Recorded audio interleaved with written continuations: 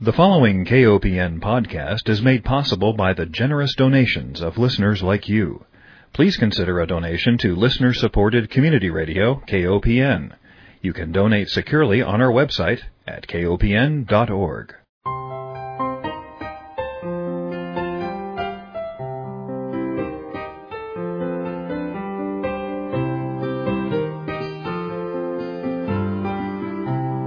Hi, welcome to Food Sleuth Radio, where we help you think beyond your plate.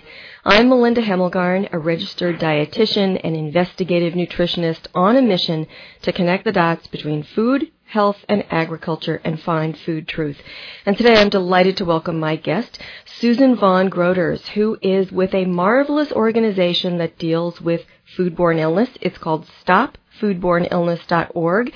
Susan has a Master's of Public Health in Epidemiology from the University of Massachusetts, and I like her especially because she's also got a degree in Nutrition and Food Science from the University of Vermont, so we can talk about food quite knowledgeably in terms of foodborne illness outbreaks and how to prevent them and keep our families safe. So Susan, welcome. Thank you, Melinda. It's nice to be talking with you today. I want to ask you a question. Now, you have a role with this organization as Director of Research and Education. How did you get into this job? I think I got into the job originally because I really liked food microbiology courses and enjoyed working with people who were interested in advocacy, so people who have been able to turn something sometimes tragic into something that can be very prolific and really help the nation. Mm-hmm. The people that I've worked with who have been personally impacted by foodborne illness are very special. Some of them have lost children, some of them have miscarried, some of them have lost loved ones, parents, all from something they ate. And when they come forward and want to share their story and be advocates, it inspires a lifelong commitment to helping prevent foodborne illnesses. So I think I got into it both from an intellectual curiosity standpoint of food microbiology, but also from a personal passion of a place that really wants to get at prevention of foodborne illnesses. Well, you've got a terrific background for this work, and I've heard you speak. I've been to your website, and for our listeners, I just want to give them a heads up. It's www.stopfoodborneillness.org, and that's foodborne with an E at the end, illness.org. And when you go to the front page of the website, you'll see images of people who have either lost their lives tragically or they have been harmed longer than what we might expect with foodborne illness. You know, maybe a little diarrhea, a little vomiting. It's not pleasant, but it passes. And what we've been learning with many of these recent foodborne illness cases is that it's not that simple, and that we might have an illness and we might get off easily with a course of diarrhea and vomiting, which is no fun, but still, once it's over, it's over. Or we may have reactive illness, which goes on for years, or we could have organ failure. So let's talk about some of the most common foodborne illnesses that you deal with. Sure. I think if you look at CDC statistics of the common foodborne illnesses, you'll see that Salmonella, Clostridium perfringens, norovirus, things like that top the list, as well as Campylobacter and Toxoplasmosis gondii. But what we see a lot of is sort of the more devastating illnesses. So people who have had E. coli, Shiga-toxic producing E. coli, so not a generic E. coli, but a very virulent strain that produces a toxin which can then cascade into something called hemolytic uremic syndrome, which can lead to kidney failure. And that comes with all kinds of long-term consequences if the person survives. We've worked with people who have had to have kidney transplants years after their acute illness. We've also worked with people who have had Salmonella, Shigella, Yersinia, and Campylobacter, and all have all gone on to experience reactive arthritis. That's not something that always happens when you have those infections, but it is something that's possible. And reactive arthritis is sort of an inflammation of the joints, and it can happen at different populations. Nobody's really immune to it, and it can be chronic. You can go on and have joint pain for the rest of your life after having an infection with Salmonella, say. And Campylobacter can also cause acute paralysis called Guillain-Barré syndrome. So I think when people think of the stomach flu or food poisoning, that affects about 1 in 6 Americans every year, but people who then go on to be hospitalized and then have these long-term consequences also need to play into the equation of how we look at cost of illness to society and how we make policy. Now, you're based in Chicago, Illinois, but you do work nationally, so you follow these outbreaks, and I know you work with the Centers for Disease Control and Prevention, you work with microbiologists at university levels all over the country, but the statistics seem to be pointing to this 1 in 6 now, Americans each year. The statistics that have come out recently say that 48 million Americans become ill every year from something they ate. So that's 1 in 6 people getting sick from something they've eaten within the United States. So those statistics don't include people who have eaten outside the country and then come back to the country ill. That's food that's produced here that's making people sick, and that's of that 128,000 people are hospitalized and about 3,000 die. So that's quite a large number when you think about how preventable so many of these can be. So, Susan, have these numbers increased over time? It's hard to do trend analysis because the methodologies that we have in place now are very different than the methodologies that we had in place when previous estimates have come out. So to say that the numbers have increased or decreased is hard because the estimates, as they've changed over the years, don't allow a trend analysis. So what we do know is that people are still becoming ill from food that they've eaten, and we've got a lot of work still to do. So I wouldn't necessarily say that they've increased or decreased. We're getting better at identifying outbreaks. We're getting better at identifying what's making people sick as laboratory work and procedures and technologies evolve. So it's sort of hard to say whether there's a true increase or decrease based on that. We know with certain pathogens, based on incident data that's been collected through FoodNet, which is through the CDC's sites. They're out in about 10 different sites throughout the country, and they look at incident rate data, and from that you can do trend analysis.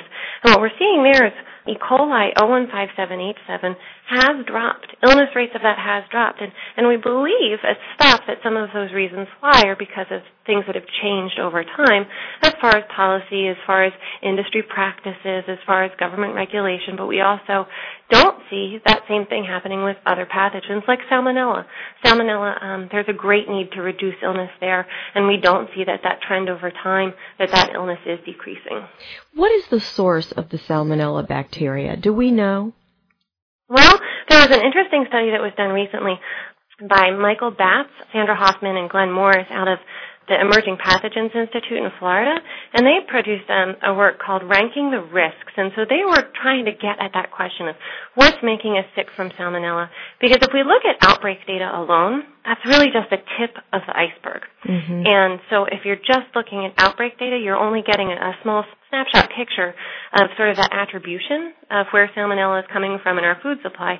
And what they did is they looked at it and they were able to say that, there are certain products that we know are associated with Salmonella that are most likely causing the vast majority of illness as far as cost of illness as well as quality of adjusted life years. And they found that poultry is still a big contributor. So even though we're seeing Salmonella in tomatoes and seeing it in other produce, the vast majority of illnesses and sort of that cost is going to be associated still with poultry items. And is that fecal contamination in some way? It is. That is absolutely fecal contamination. When you're having it in poultry, it's most likely fecal contamination from the avian species itself, as opposed to, say, if you go to a restaurant and there's an outbreak that's associated, say, with a complex food like a salad or something like that.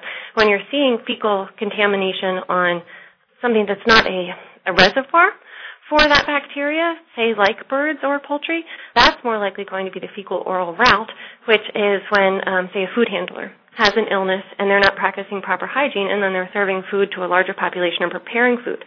So outbreaks and illnesses that are associated with some restaurant-served items can tend to be related to sort of that person and that food worker, as where poultry can be a carrier of it and, it's going to be contributed or attributed to processing of that animal. We're also, it depends on the produce item too. If you've got a produce item that's causing illness across the country, that also is probably likely due to fecal contamination from an animal reservoir, or it could be a field worker. So, but it always comes back to that fecal-oral route or that fecal contamination.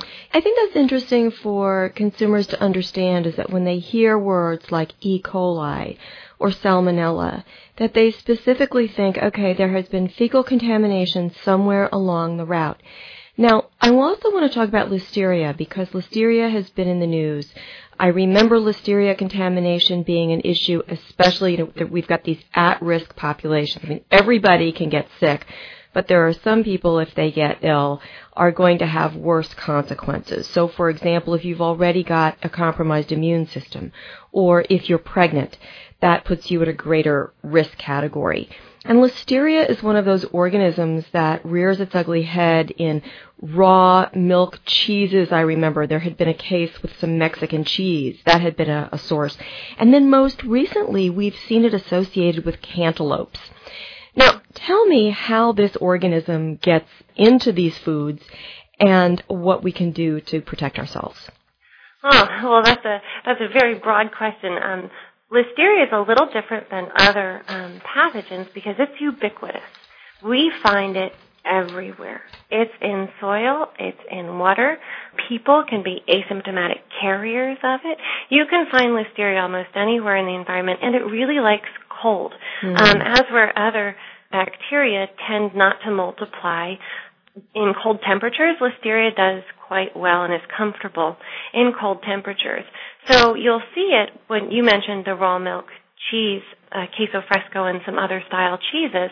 When those cheeses aren't pasteurized, there's no kill step for listeria, and then it's a high moisture, high protein product that then doesn't have another kill step. It's not heated again before somebody eats it. You'll also see it in things like smoked fish, and then, like you said, recently in cantaloupe. And the way it gets onto the product is because we find it so often in the environment, and there are ways that you can pre-harvest and as you're producing food, help to minimize that risk of contaminating a food product with listeria.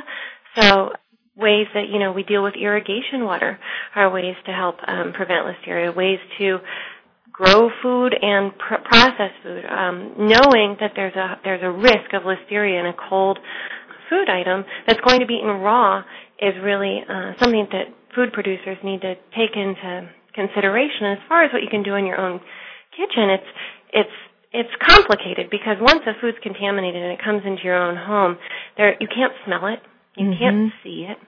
There's no way to know that it's on a food product that you're eating. So the best thing consumers can do is to avoid certain food products when they're in an at-risk population. So for pregnant women, there are certain food products that pregnant women probably shouldn't eat, like unpasteurized milk and unpasteurized soft cheeses. Deli meats that are from the deli counter are still an at-risk item. So there are things like that people can do to avoid risk. And with cantaloupes, I'm not sure what people could have done, to be honest, with this one. The recommended procedure for washing cantaloupe might not have gotten rid of it in this case, and that's to scrub it with a vegetable brush under cold running water. Although that will remove some surface dirt and will remove any fecal matter, it might not remove all of it. And so there's a risk of, getting ill, even though you might practice very safe food handling practices at home. Mm-hmm. So the source of the listeria is not necessarily fecal. Well, it is, and it isn't. So it is found in feces, but it also survives in soil. We'll see it in water. It's all through our environment. Mm-hmm. So it's not to say it's not fecal matter, because certainly that's where we see it concentrated, if you will. Like if somebody's sick with listeria, they're going to be producing and shedding a lot more listeria bacteria, and that's a potential source of contamination. So we will see it in fecal matter, but we also see it in other places in the environment, like the soil and like water. So it's not something that's unique to one species of animal. It's everywhere in the environment. So it's a little different. And I think it's interesting that, whenever we have an outbreak, what I think happens among consumers is they just say, I'm just not going to eat cantaloupes anymore. Or this was certainly the case with the spinach. A lot of people that I talk to, even within the food world, have said, I'm still a little uneasy about eating spinach. And then recently there was an outbreak of romaine lettuce in bags. again, the situation where we've got one farm perhaps doing a lot of processing, bagging, distributing across the country, time to incubate in the bags, and then, lo and behold, we have these multiple state outbreaks.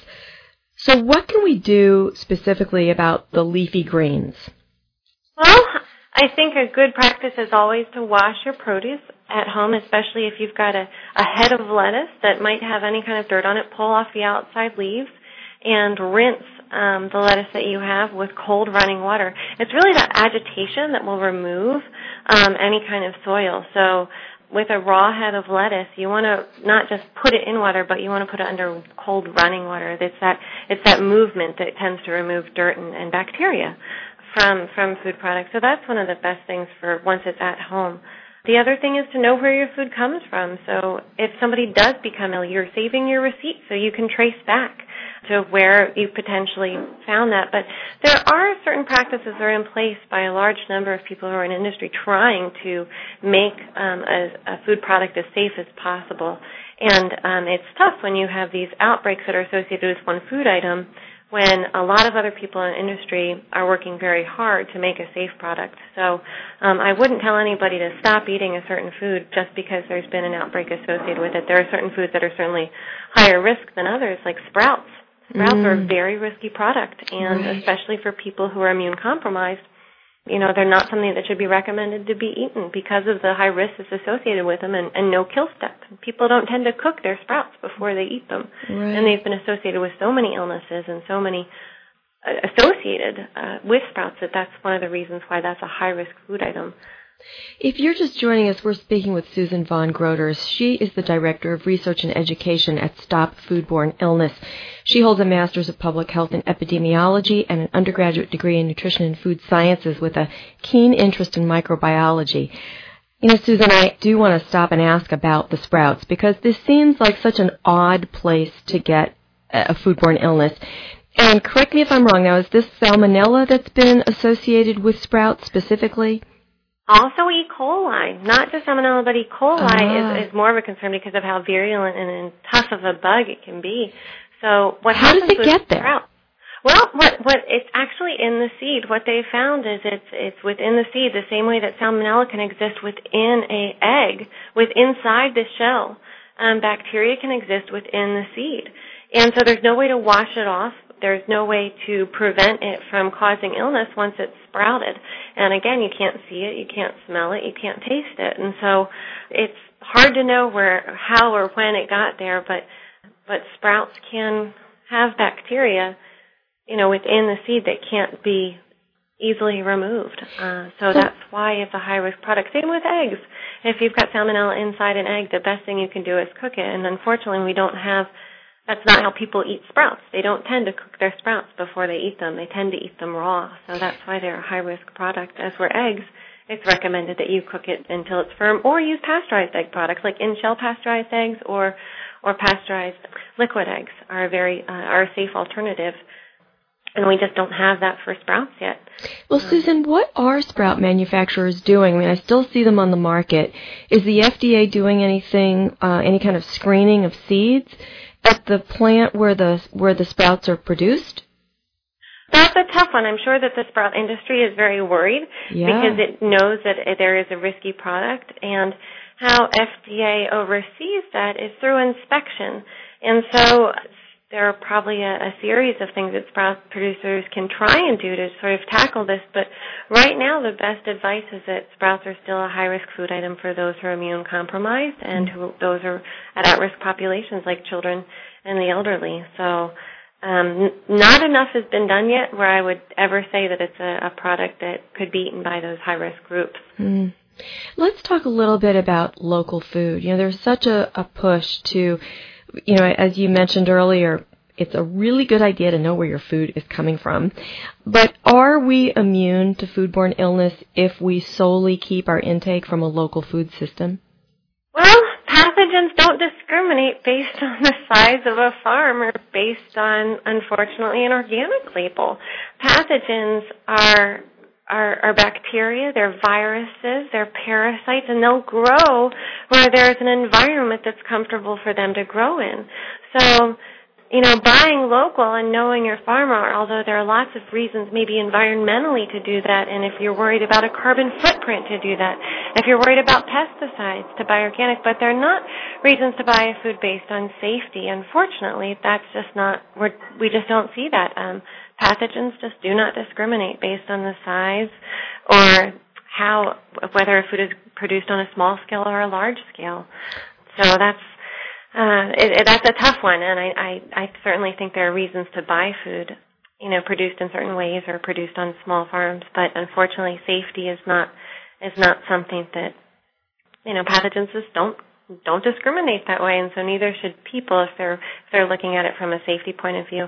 And in some ways, smaller producers may be a higher risk as far as safety measures go because they're not under the same regulations as larger producers, where there's more likelihood to be inspections from food inspectors, and so practices, if they're not in place, could be amended and could be improved if an inspector sees a need for improvement. So, I think to decide how you're going to get your food and where you're going to get it from for safety reasons is still a personal question for people to answer. Well, I've been a dietitian for 30 years, and I remember when I would take calls about foodborne outbreaks that happened at, church picnics, right, where food was mishandled. And you wouldn't see the same kind of national distribution of illness when you're relying on a local food supply. But mishandled food is mishandled food any way you want to look at it. It's just a different scale. Yeah, and that's what we're seeing with these national outbreaks.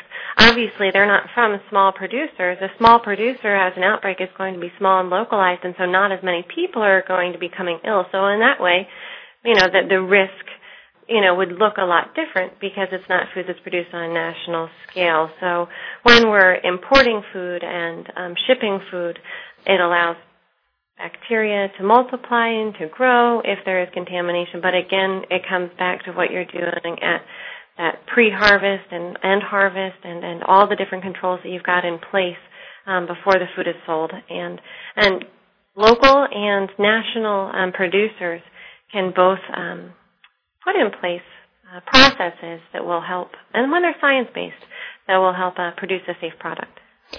I saw a study that looked at, I believe this was from Johns Hopkins University. There were some researchers there who were looking at antibiotic-resistant bacteria present on meat in meat cases. And I was quite alarmed. It's sort of like when you're an emergency medical worker, you have to assume that everyone you're treating on an accident scene has some sort of viral infection. And I use the same analogy when I talk to consumers about, if you're buying meat in a meat case, just assume that it's contaminated with some antibiotic-resistant infection because most factory farms do indeed use antibiotic-laced feed. And they use the problem with antibiotic resistance is a lot of producers who have chosen to use antibiotics are using it at subtherapeutic levels. So it's being given for things like growth promotion as opposed to disease prevention. And so there are things that consumers can do to help make sure that the food that they're buying is produced in a different way. There's a piece of legislation right now called PAMTA, which is the Preservation of Antibiotics for the Medical Treatment Act. And what that calls for is it calls for certain antibiotics that are very important for human medicine not to be used in food animal agriculture. Right. And certainly with the recent outbreak from Salmonella Heidelberg, the strain that was implicated in that outbreak and recalls showed that it was resistant to ampicillin, gentamicin, streptomycin, and tetracycline, all important antibiotics, and the strain was resistant to all four. So that's a multi-drug resistant strain, and that complicates treatment for physicians. People with antibiotic-resistant infections are at increased risk of hospitalization and also treatment failure. If a doctor doesn't have as many choices for antibiotics to treat an infection with, there's a risk there. And so when the bacteria has already picked up resistance to 4 antibiotics, it makes treatment difficult. And so I think certainly there are things that consumers can do to ask our regulators and ask our food producers to change their practices. Yes, not using certain antibiotics in food animal production is a very important start, not using them at subtherapeutic levels. And I I just want to mention your website has a wonderful piece of information there about PAMTA. So for our listeners who want more about that, the organization is called Keep Antibiotics Working. If you want to get on board with a larger group that's working to keep those kinds of sub-therapeutic levels of antibiotics out of our food system, that would be a wonderful national organization to join with. We just have a few minutes, and I want to make sure I give you a chance to mention anything that I didn't give you a chance to talk about earlier. Well, I think we've covered a lot of bases. You know, just to give a little bit more information on STOP, we were founded about 18 years ago on the West Coast in California, and our mission has remained pretty much the same. We're dedicated to the prevention of illness and death from foodborne pathogens, and we do that in 3 ways: by advocating for sound public policy, by building awareness, and assisting those who have been impacted by foodborne illness. So if anybody's interested in learning more about our work or becoming involved, those are the ways that we try and live up to our title, which is to stop foodborne illness, but we also consider ourselves America's voice for safe food. So, and you've got a great toll-free line. Yep, 1-800-350-STOP. Perfect. I want to thank you very much for talking to us about foodborne illness. It is a very large topic. We could spend hours on it. I want to direct our listeners to your website, which is, once again, www.stopfoodborneillness.org, and that's foodborne with an E. And we've got the toll-free number. If people suspect that they have been infected or have been affected by a foodborne illness, is the first step to call the hotline, or is it to call their Department of Health? Actually, the first step is to call your doctor. Okay. Sometimes even flu-like symptoms, listeria will prevent like a flu-like symptom in pregnant women. So the most important thing to do is to seek medical attention.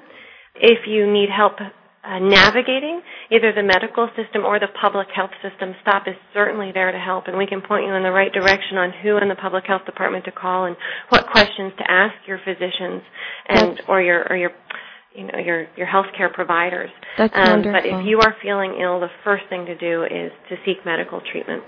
Susan, thank you so much. Unfortunately, our 30 minutes has flown by.